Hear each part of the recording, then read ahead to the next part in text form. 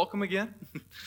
Good to have you all here, and excited to open God's Word with you this morning and continue in the series that I just mentioned about anchors. And just as we've been looking, as we've started off this new year, ways that we can be able to anchor, one, to Christ and the gospel, two, as Pastor David preached last week, about how we can anchor to Scripture. And today I'm going to conclude the series as ways that we can be able to anchor to the church. And so the several texts that we'll be preaching this morning to cover this, we'll be looking at Revelation 19 and 22, Romans 12, Galatians 5, and chapter 6 as well. And so we'll be bouncing around a little bit this morning, but hopefully we got everything in the slides and all that. But hopefully you also brought your copy of God's Word. Go up. I'd encourage you to open up just as we start to Revelation chapter 19. And this morning we'll be talking about how we can wait faithfully as the bride of Christ. What does it mean for us to be the bride of Christ, and what our responsibility is as we wait? And so first of all, I just want to ask us a question. I'm sure many of us in this room are married, and I know I was thinking about a question that I was asked time and time again leading up to my wife and I's wedding. And the question that everyone said, I feel like I was asked 1,000 times, but are you excited for the big day? It was always people anticipating the big day and all of that it came with. And so I knew I knew Kaylin was, and just that joyful anticipation that we had for that big day. But we always knew that marriage was something more than just a date, just a wedding date, just a ceremony, a fun reception with friends and family, and just an opportunity for us to have a great time together.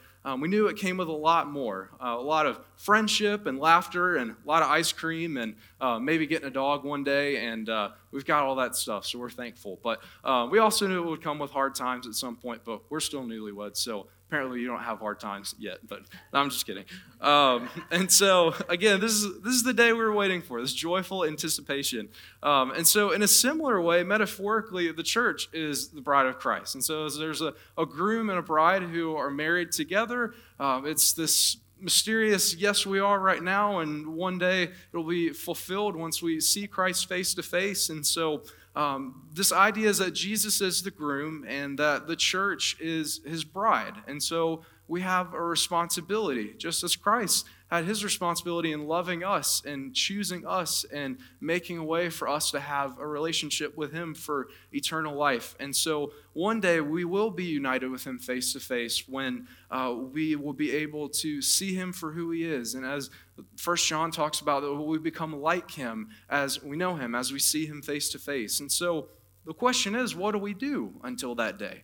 Do we sit around and twiddle our thumbs and just say, man, well, I'm excited for that day? Do we sit around as, maybe some spouses do, or engaged folks do as they're leading up to their wedding, and say, well, I won't do my part, or I won't prepare as I should? And so we're going to see in the text today as to what we are called to do as a church as we wait faithfully as the bride of Christ. And so the idea is that we are to anchor to the church as we wait for Christ. And so again, I mentioned we'll be in a few passages this morning as we highlight the church's relationship with Jesus and how we're to live in light of it. But first, let's go to Revelation 19. We're reading verses 6 through 9. And the main point from this morning's message is that as we wait for Jesus to return for his church, we are tasked with faithfully carrying out the mission that he's called us to. We're not tasked to show up on a Sunday morning and head out the door and say, we'll pick up being the bride next week. We have a mission. We have a calling. And so I want us to look at that today. And so the first point from this message is that Roman numeral 1, we need to be in love with Jesus Christ. And so thinking back to that time leading up to your wedding, hopefully you were anticipating it. Hopefully you were really excited for it. You were joyfully anticipating it. And so as a church, our love for Jesus needs to be shown in how we how we glorify him with our joyful anticipation. Let's look at Revelation 19, verses 6 through 9. This is the word of the Lord. It says, "Then I heard what seemed to be the voice of a great multitude, like the roar of many waters, and like the sound of mighty peals of thunder, crying out, 'Hallelujah, for the Lord our God, the Almighty reigns. Let us rejoice and exult and give him the glory, for the marriage of the Lamb has come. and his bride has made herself ready. It was granted her to clothe herself with fine linen, bright and pure, for the fine linen is the righteous deeds of the saints. And the angel said to me, write this, blessed are those who are invited to the marriage supper of the Lamb. And he said to me, for these are the true words of God. Let's pray. Dear Heavenly Father, we thank you for today. Lord, we thank you for this opportunity to be able to look in Scripture and see what our calling is as the church. See that our calling is to wait faithfully for you and how we can do that. God, we know it's hard to wait faithfully. None of us like to be patient. And so, God, we pray that you would give us strength today, even as we look at your word and see how we can anchor to the church, how we can gather together as a body of Christ to wait for you to come back for us. Lord, we pray that everything that we see in Scripture today would help us love you and glorify you and praise you for who you are. It's your name we pray. Amen. Amen. So we see in this Scripture, in this passage, this concept called the marriage of the Lamb. The marriage supper of the Lamb is something common that will refer to it. And until this day, it's this event, and until this day, we need to joyfully anticipate it. But why? In a similar way, you look forward to being with your spouse for that wedding day. You're supposed to joyfully anticipate this day that we're united with Christ, this longing that we have. And so one of the ways we get to do that is by connecting. And so we'll be working through a few of our core values at Coastal Church today and seeing them through the lens of Scripture. And so this first core value that we have is connecting to God through the gospel, but connecting to God through corporate worship. And so as we see in Hebrews 10, verse 24 and 25, it says, and let us consider how to stir up one another to love and good works, not neglecting to meet together, as is the habit of some, but encouraging one another, and all the more as you see the day drawing near. So Jesus intends for us to connect together. He intends for us to gather together as his bride. He doesn't want us to be just individualistic. He wants us to connect together as his bride as we wait for this day. And so one reason we do this is that so we can be able to worship God corporately. Revelation 19, verse 6 says that John heard what seemed to be an extremely loud voice. It was a unified voice, a voice of many believers, but one unified voice praising God because he reigns. And this is what our church ought to be. Not the volume of our praise, but the heart behind our praise. Our love for God that unifies us, that helps us be able to connect together in praise for him and anticipation for who he is and what this day means for us. And so the natural result of knowing that Jesus reigns must lead us to love him, to love one another, and to praise him through corporate worship. It's this idea of the head knowledge we have for him, this of what we know about him becoming this love for him. And it's connecting through praise as we glorify him.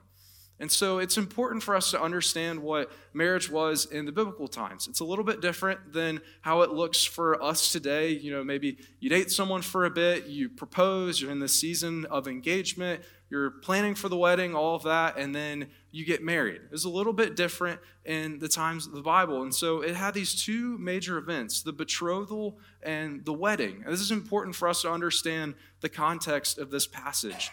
In between these two events, the groom and bride were considered husband and wife. And so the wedding began with a procession to the bride's house, where the groom would bring the bride to his father's house for the marriage supper. And so by analogy, the church who's betrothed to Christ, betrothed by faith, waits for him to come for us and to return with us to go to heaven for the marriage supper of the Lamb. And so as we wait for the wedding of the church in Christ, as verse 7 says, we need to make ourselves ready. What does this mean, to prepare ourselves, to make ourselves ready? And so like a bride dresses herself for the wedding day, we as a church are to clothe ourselves with fine linen that we see in verse 8. And right after that, it tells us what it is. It says it's the righteous deeds of the saints. And this is important for us to be very, very clear on. We do not get to take part in this marriage supper of the Lamb because of our righteous deeds. We do not have a relationship with Jesus because of anything that we can do. Scripture is extremely clear on the fact that it is not our righteousness. It's not our good. It's not our works that save us. It is by grace through faith alone, through Jesus Christ. It's these righteous deeds are our sanctification. It's what we do in the in-between time of our justification, our relationship with Jesus Christ, and until we see him face to face. And so again, Ephesians 2, verse 8 through 9 tells us that it's not by our works. But we see the verse later, Ephesians 2:10, tells us that we are created in Christ Jesus for good works. So we know that it's not our works that save us, but we're created, and we have this purpose for good works. So this must mean something. And this idea in Revelation 19, verse 8, about clothing ourselves, preparing ourselves, as righteous deeds we clothe ourselves with follow salvation as the proof that we've been saved. It's what James 2:26 tells us, for as the body apart from the spirit is dead, so also faith apart from works is dead. And so by faith we pursue righteousness. As this passage in Revelation 19 says, as the bride made herself ready, as God works in us, as it was granted to her to clothe herself. And so it's this idea of as we wait for Christ to come back for us, it's this joyful and glorious day that it's going to be. We have a responsibility as the church. We have a responsibility to prepare ourselves for that day because we love Christ. And we prepare ourselves through our obedience, not to earn our seat at the table of the marriage supper of the Lamb, but because we love Jesus Christ so much that we walk in obedience until that day comes as the church. And so we do this in unity as the church. And that's why it's so important for us to connect together as believers. And so as we'll see today, we'll see why it's important for us to connect. And so this idea of the marriage supper of the Lamb, it's important because if you truly love Jesus, then you will, Roman numeral 2, you'll be in love with his bride. As I read in Hebrews 10, it's not this idea of us being individual believers who are disconnected from a body and are saying, I'm good over here in my personal silo relationship with Jesus Christ. That's not the plan that Jesus has for us. Jesus' plan is for us to be unified in praise, as we see in Revelation 19. And so it's a love for him ultimately, but a love for one another that brings this desire for us to connect together as we wait for him. And how are we supposed to connect together? Is it just a golf club kind of relationship that we have with one another, or we just show up and we have this super casual relationship and we don't really do anything for one another? We don't support one another in any way? No, it's the opposite. This is point A, we're called to have genuine love for one another. We see this in Romans 12, verse 9 through 10. Paul is telling the church, Romans 12, verse 9 through 10, let love be genuine. Abhor what is evil. Hold fast to what is good. Love one another with brotherly affection. Outdo one another in showing honor. So have genuine love for one another. So as we connect to God through corporate worship, we need to choose to genuinely love one another. I'm sure we can all think of moments in our life where we've showed up to something. Maybe it's been something we didn't want to do, or someone asked us to come along and do something for them that we were just like, man, I'd rather stay home. I'd rather not go. That's not that genuine love. And so this idea as we connect together as a local church, we need to love one another genuinely, as we see in this passage in Romans 12. And so Paul says that love needs to be genuine, which if you think about it, on the flip side, it means that we can love ingenuinely. So we've all experienced that where we felt someone loving us not in a genuine way, or we can remember times where we haven't genuinely loved someone. It can be an external kind of love, saying nice things to them but not really meaning them. Or it can be just going through the motions, just greeting someone at church because you know it's the right thing to do, but not having a genuine love that they're here and wanting to appreciate them. And so in contrast, genuine love is shown in verses 9 and 10. Where there's genuine love, evil isn't tolerated, but it's hated. And that's the part where the unity of the church is so important. Because if we're unified and genuinely loving one another, then we will hate what is eating away at anything where we are called to love one another. If there's any sin in us, we want to help purify through the power of the Holy Spirit so we can be able to love one another genuinely. And so if we hate evil and hold fast to what is good, we'll be in this position to love like Christ did, to love genuinely. And so it's not a surface level love, but if we see in verse 10 as it says to have brotherly affection, maybe you're wondering how you can gauge if you genuinely love someone. I know it's kind of an odd thing to think about. Am I genuinely loving them, or how do I really know? Is there a test online I can look up or something like that? And I'm sure a lot of us in our work or personal goals, you might have like SMART goals, something like that. That stuff is measurable. It's easy. And so with loving others genuinely, it's not the easiest thing to kind of measure how we're doing it. I had a professor in college, and he was telling me a good way that he recommends is just to look at the love one another commands in Scripture. If you're following those, and you're probably lining up with genuinely loving one another. Again, that isn't of what Scripture necessarily says, but as we follow these love one another commands that Scripture tells us to do, as we walk in these one another commands, and we'll probably be ending up genuinely loving one another. For example, you can outdo one another in showing honor. By Philippians 2:3, it says, doing nothing from selfish ambition or conceit, but in humility count others more significant than yourselves. And so as you are praising brothers in Christ, or praising brothers and sisters in Christ, as you're honoring them, honoring someone is a way of genuinely loving someone. And so if you can focus on these, you'll probably end up genuinely loving someone. That's a side thing. But praising others is just one of the one another commands. Another one that helps us love the bride of Christ is to point B, commit to bearing the burdens of others. And this is a harder one. This is a tough one. Because as we think about burdens in our own life, sometimes it can feel like, man, I have so much going on in my own life. I don't have the capacity to carry the burdens of others.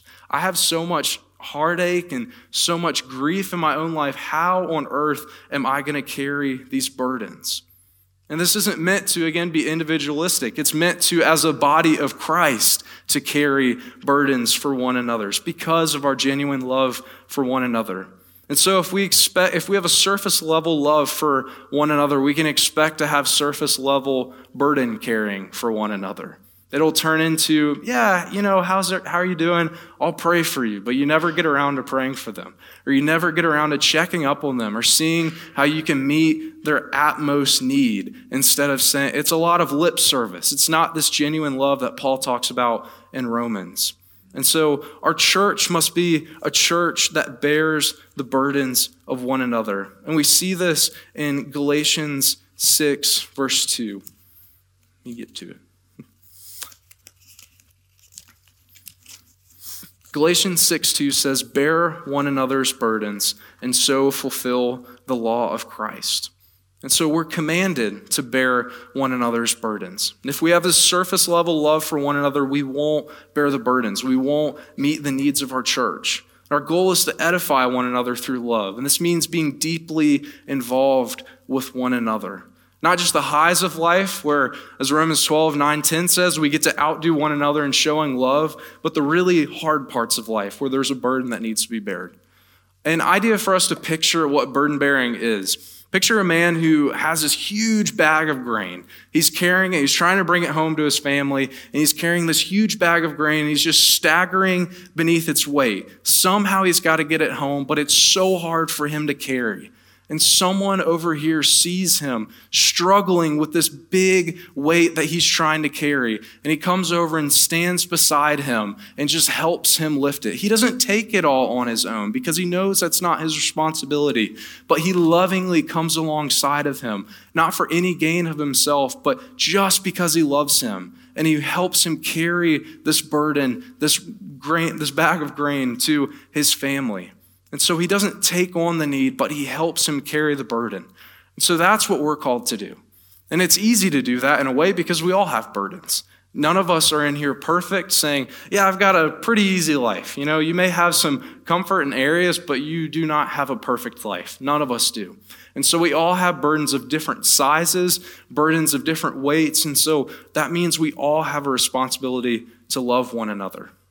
As we all have a responsibility to love one another, we also have a responsibility to share our burdens.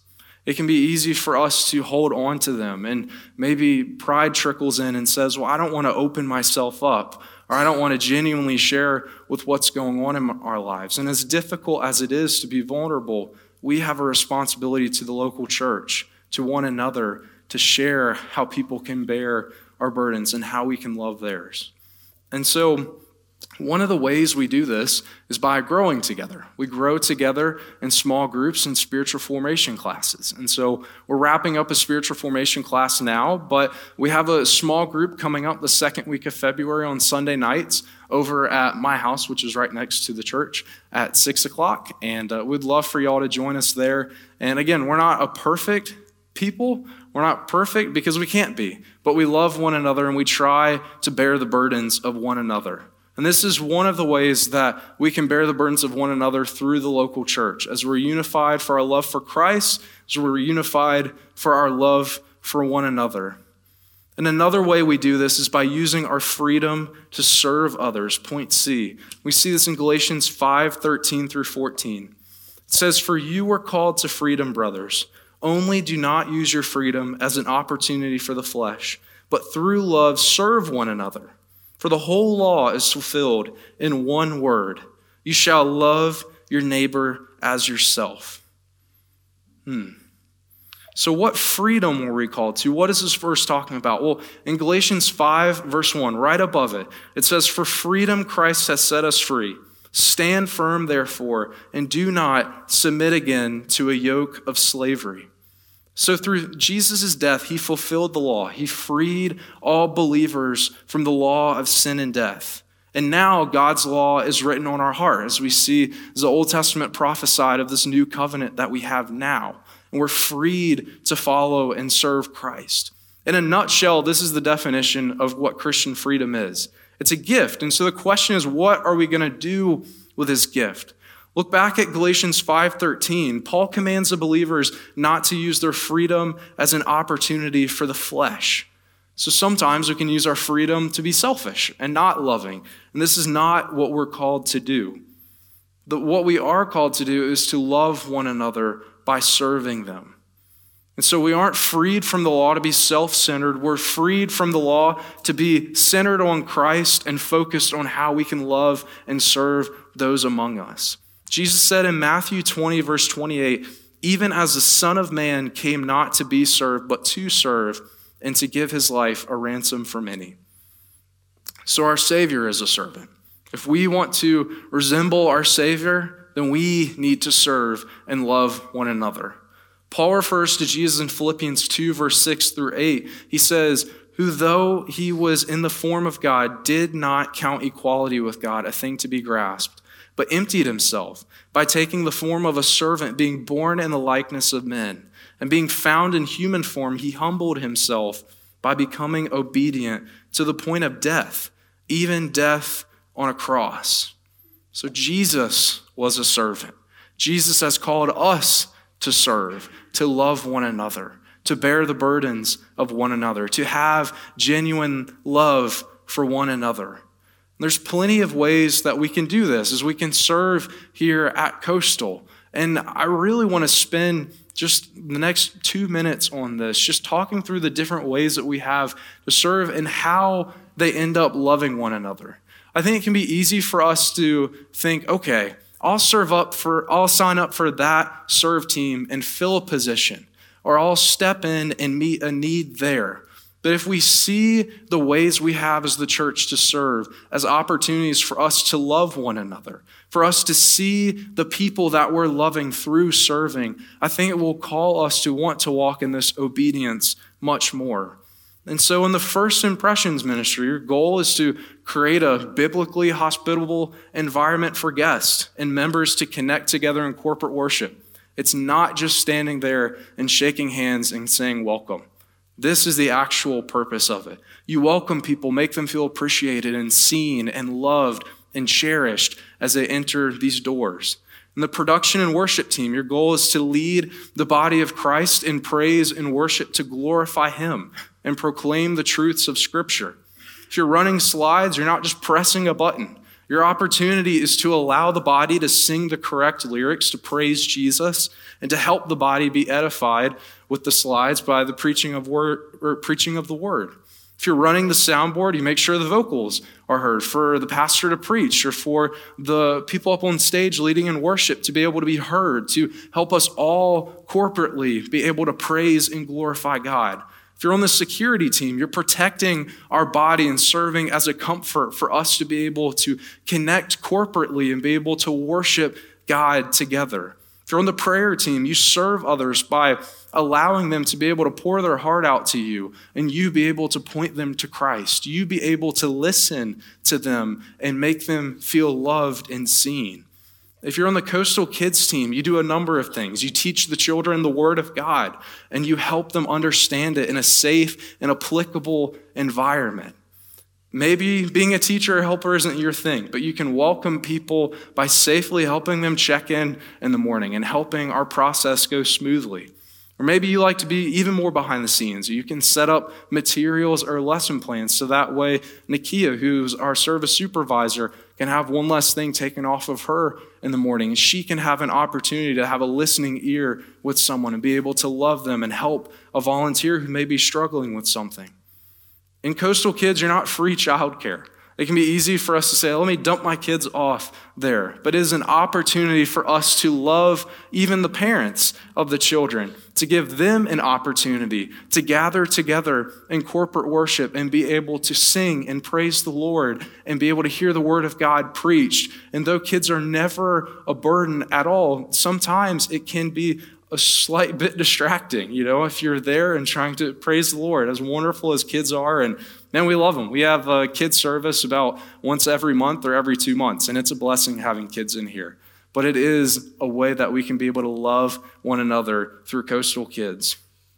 And so when you serve, you're not just volunteering. You're not filling a position. You are loving one another as we're called to.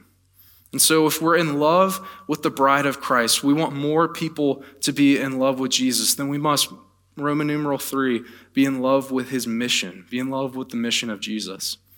Jesus' mission is for us to go and to make disciples, to advance the gospel. But we have this calling in Revelation 22, verse 17, and we'll stay here for the rest of this morning. In Revelation 22, verse 17, we see this wonderful verse as the bride of Christ and the Spirit are unified. Let me get to it this morning. And so Revelation 22, verse 17 says, the Spirit and the bride say, come, and let the one who hears say, come, and let the one who is thirsty come. Let the one who desires take the water of life without price. And so we advance the gospel when we invite people to come, not to come to an event on a Sunday morning, or not to come to a small group with just a hangout session, or not to come alongside of us as we just fill a volunteer position, because this is not what we were called to do. We invite people to come and take the water of life, to see the love that Jesus has for them, and for us to walk alongside them and love them. Our mission isn't to show up and passively wait until the next week or until we have the marriage supper of the Lamb, as I spoke about moments ago. The mission of the church is to multiply so that more and more people have an opportunity to take the water of life freely, as we see in this passage.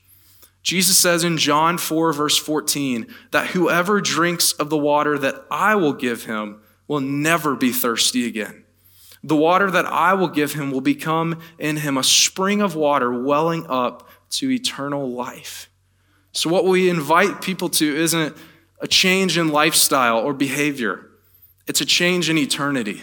What we invite people to matters. We're not inviting people just to join us on a Sunday morning. We're inviting them here so they can hear the gospel, for them to walk from death to life, for them to be able to freely take the water of life. And as people come and take this water of life, Revelations 22:17 says they take it without price. This is important. Where did the price go? Who paid it for us? We know that Jesus Christ paid the price on the cross. Our sin separated us from God.